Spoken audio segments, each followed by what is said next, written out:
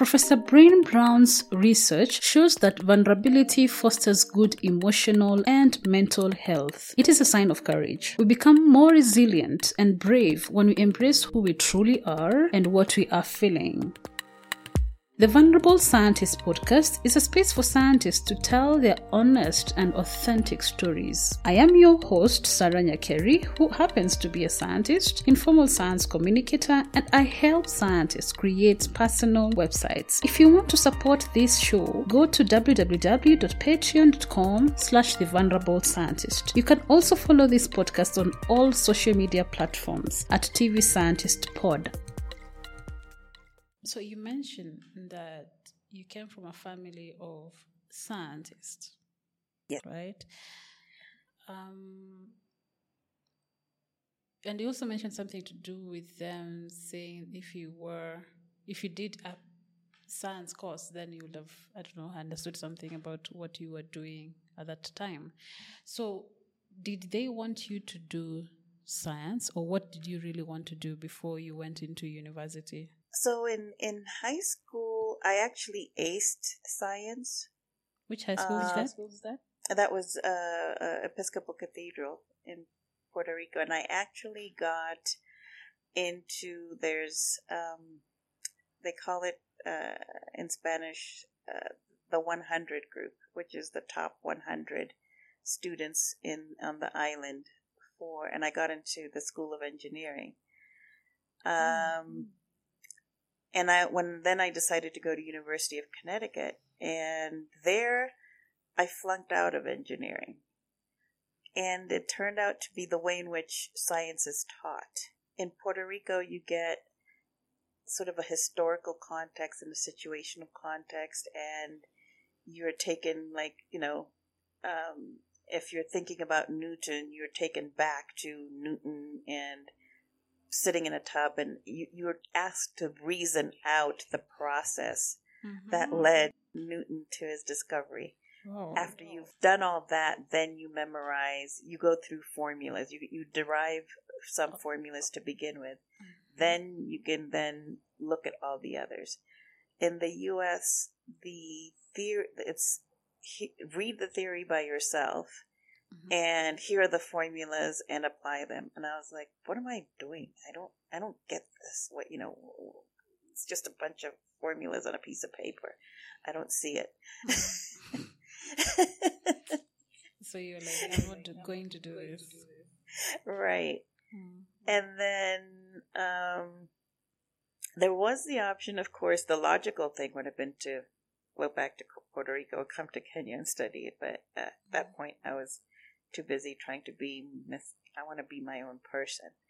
So I chose political science. It was a choice between political science and business. And it was a funny choice in that when I went and I enjoyed being with the business students, but all they did was talk about how to make money, which is what they're supposed to be. And at the time, social enterprise didn't exist. And so I was like, okay, and while we're helping money, what else are we doing? And so then I went into political science thinking I'd either study law or go into government. I did pre-law. I saw a couple of court cases and I got so angry. Then I realized I don't think I would make an objective lawyer. Emotions. So then I decided, okay, I'll go the government route, which is I went into public policy and government. And while working in government, which sounds odd for a political scientist, I got tired of the politics. So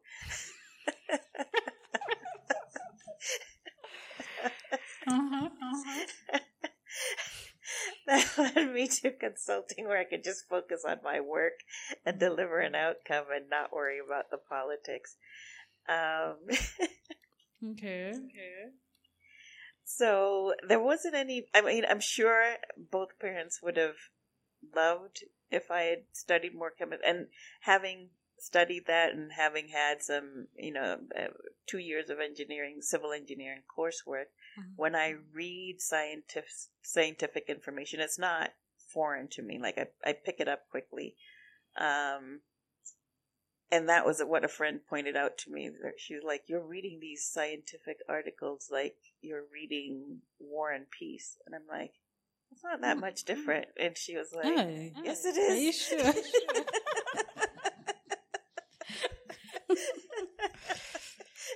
I was like, "There's a story in the data." She's like, "Oh, whatever." I've never had someone say that. Like, never. Well, there is. Just think of give me your favorite. I know you do biochemistry, so give me your favorite biochemistry topic. What do you mean topic? Like, and is it gene editing or sequencing or a particular disease, or is there something? Oh, okay.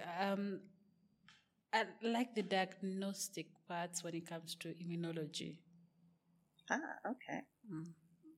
So think of this recent, like this COVID-19 variant that has befuddled everybody.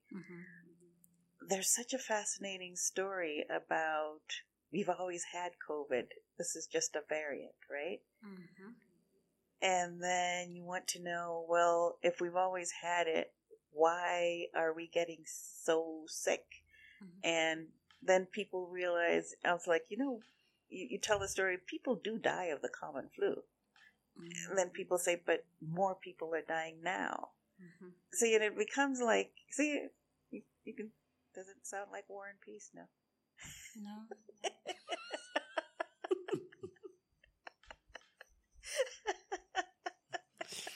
I was waiting for that part that it hasn't reached. It hasn't reached.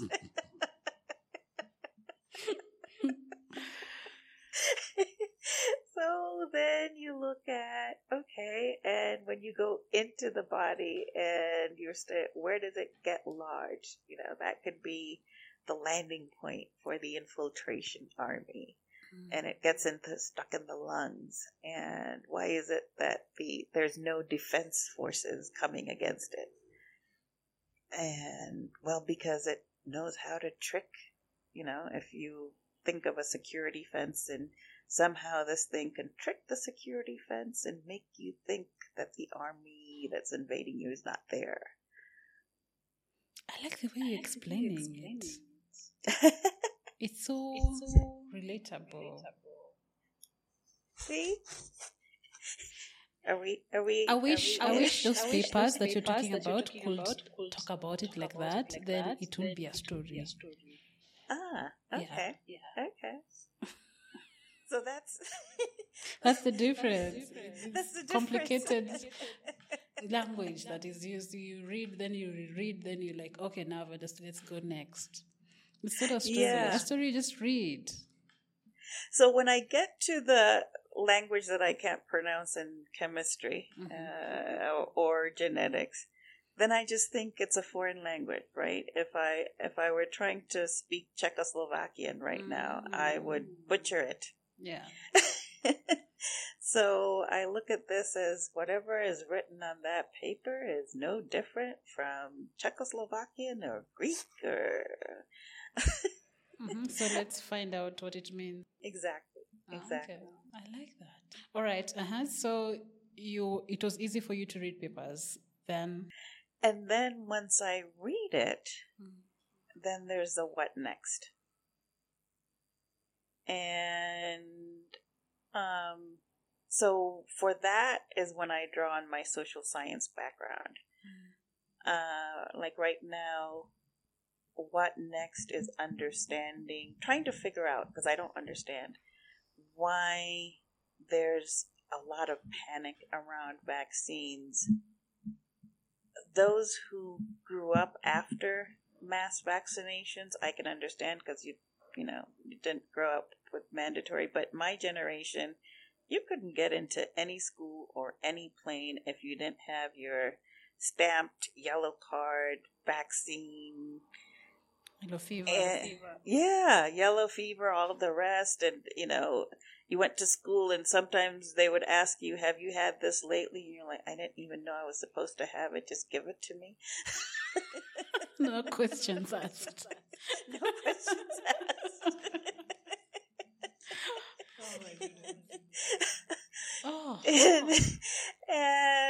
And so, yeah, everybody was immunized, right? So, and then hearing, older generations talk about polio and the blessing of the polio vaccine, and then being on that cusp of having gotten chicken pox like 3 years before the vaccine came out. And you're like, I think I would have preferred the vaccine. Yeah. So, those experiences are fresh in memory, and also I think people, there's a generation, the generation where you saw a lot of polio survivors, and talk to them on a daily basis about the physical pain or trouble walking, or scarred facial tissue from if you got the smallpox. So all that is not necessarily in the lived experience of the current generation. But there's also a lot of people from my generation who had that lived experience who are anti-vaxxers. And that, to me, then becomes the now what? Trying to understand what caused us to shift from it's no big deal to people literally sending WhatsApp messages that there's a biochip in the vaccine that's going to control my body. And I'm like, I'm pretty sure I'd feel that.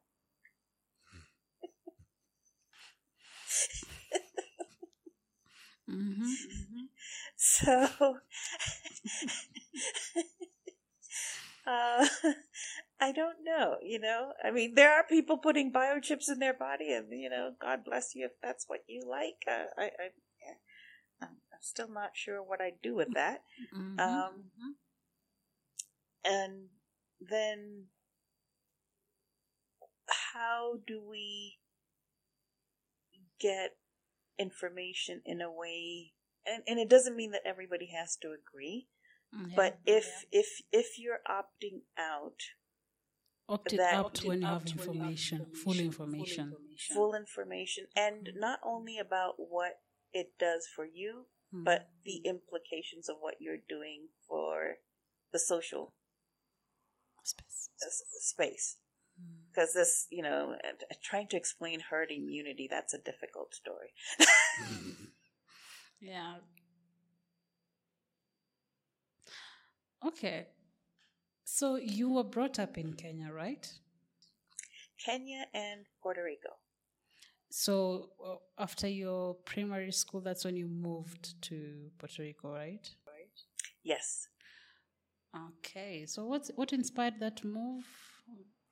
That was just family challenge. Mom and dad split up. It was the entry of the Moi era.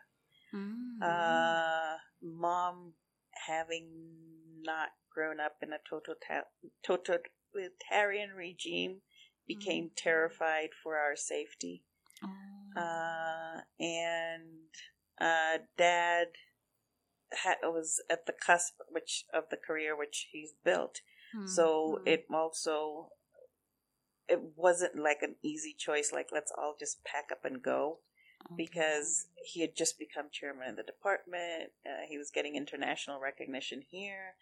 There was no similar job opening in the U.S. or Puerto Rico, so it was a tough rupture for the family. Yeah. I'm sorry to hear that. Yeah, thank you. So you've moved to U.S. Yes. So when we were there, it was with Mom's side of the family in Puerto Rico. Yeah. Okay. Then, she's not from Kenya Oh originally? yeah, no, sorry, no, yeah, no, what do you call it here? 0.5. Pointy. I'm a pointee. Hey, pointy is a very old thing. I don't know. I've never had someone say it for a long time. I know. I don't know what do people say now? I don't know. Maybe it's the same. I don't know. I've never had that discussion for a long time. And I'm relieved that it's no longer had because there were so many myths around mixed children, and I was like, I think we're just like everybody else. Yeah. Okay. So now I understand. So now you moved to US. You've done your high school. You've gone to university. You've now gone into this master's degree in public policy, Yes. and now you've been involved into the climate related stuff.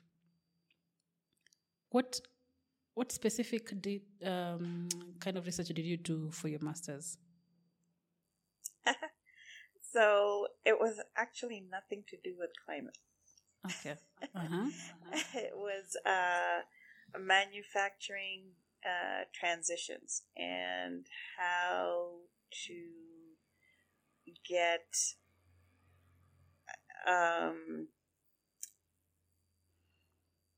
in innovation groups. Like if you're saying there's specialty steel and there's a group of specialty steel manufacturers, how to organize a network in which they could come together and create output and share their needs. And it was like at the time there was the concept of these manufacturing networks, and looking at economic theory from cluster economics, and we thought we would save the world by building specialty clusters of different types of economic specializations.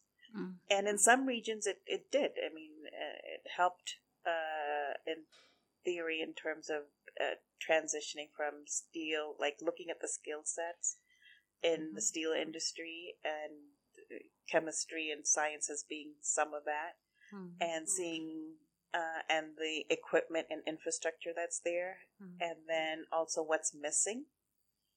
And you get a lot of also technology skills in IT, and somehow on that, in terms of the healthcare sector, it survived better than the others, and people seem to be able to transition. The other transition was construction, but that cluster of people in the Pittsburgh area who did the construction went to Florida and are the areas where construction was booming. So the ones that stayed in Pittsburgh were more the design side in terms of retrofitting and existing buildings and spaces and adjusting all that. So I did a lot of community development work with neighborhood groups. And in that development work, there was this notion you have in the U.S. called brownfield sites, which are the sites that are heavily contaminated, and you're trying to, there's this site that has chemical toxins from the manufacturing industry that would take 40 years to remediate, and you're trying to put a mall in there. And how do you bring a mall in safely into an environment like that? So I think when there's a lot of pushback in the African context that the clean tech is designed to stymie industrial growth in Africa, and I don't take it that way. I've seen the problems that firsthand, and the cost, if we can't afford healthcare systems now, the billions that are needed to remedy the toxic chemicals are way beyond current budgets. So even though, yes, clean tech is more expensive than the status quo, it's still cheaper than fixing the bad stuff. and to be able to somehow explain that, like, this is an opportunity, not a hindrance. And there's nobody saying don't grow economically, don't reach first world status. Totally the opposite. It's kind of like when your parents say, don't do that. I did it. It was stupid. Don't do it. And there's no need to find that out for yourself all over again. Right? Yeah. Okay. That's interesting. I've never heard of that. Like, okay. I've never heard of that aspect where you're trying to prevent, is it pollution, right?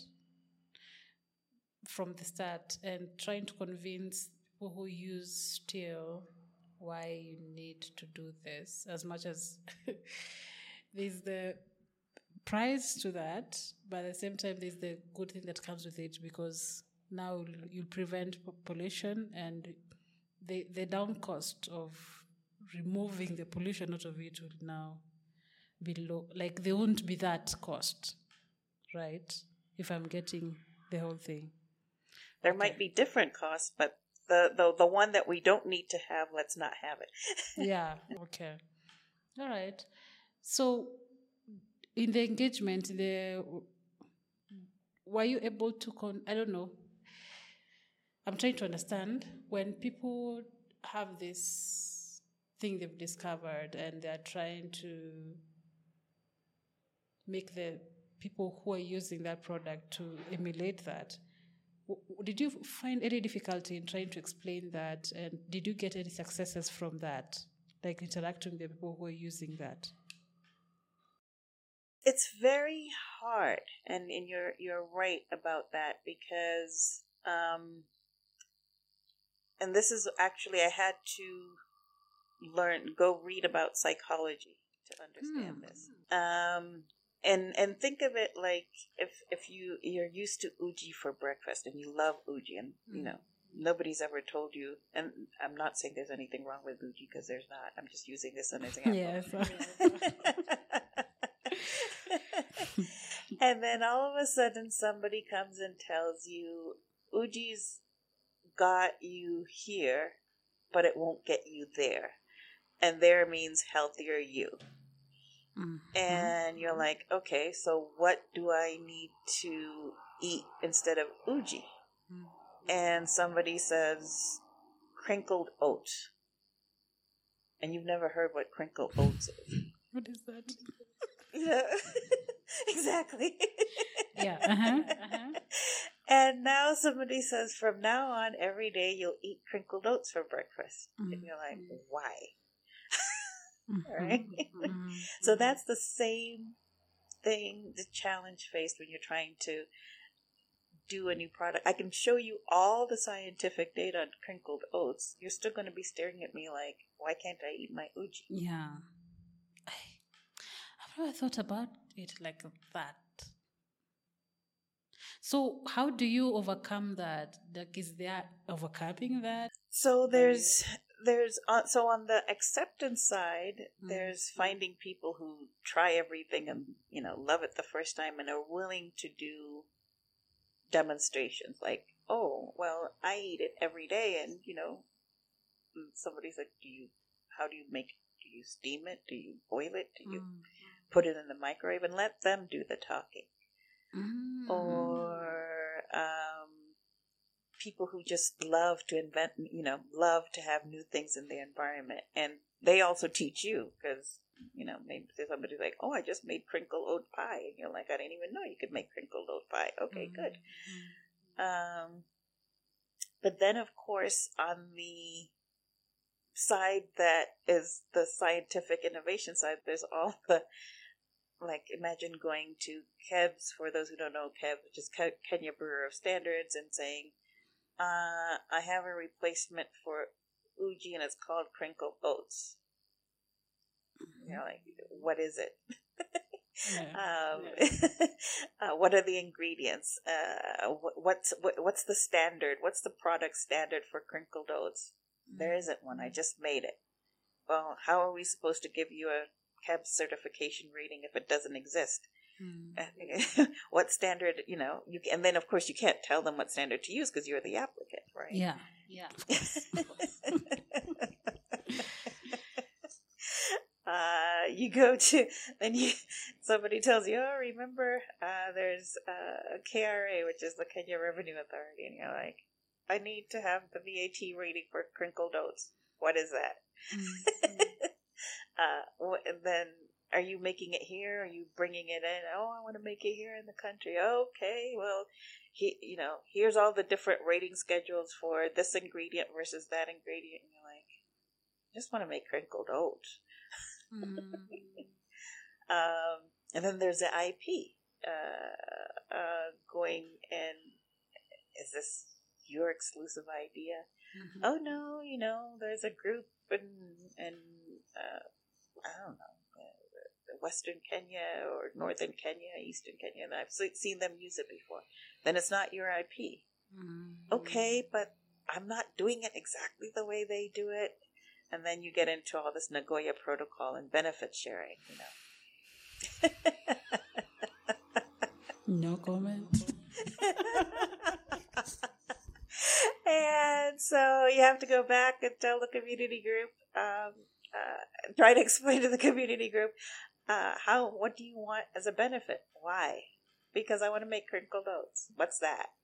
Oh, I'm using this oat that you told me you used, but I'm crinkling it. Okay. So why do you need us? Because we have to give you an IP benefit. And it's like, what's an IP benefit?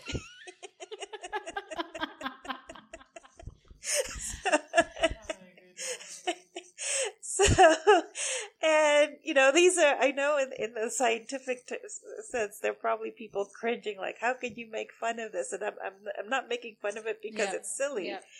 It's just, this is the story, the telenovela version of how do you get product innovation and what you actually experience in those conversations when you're trying to get, and the process. things to happen. And the process, exactly.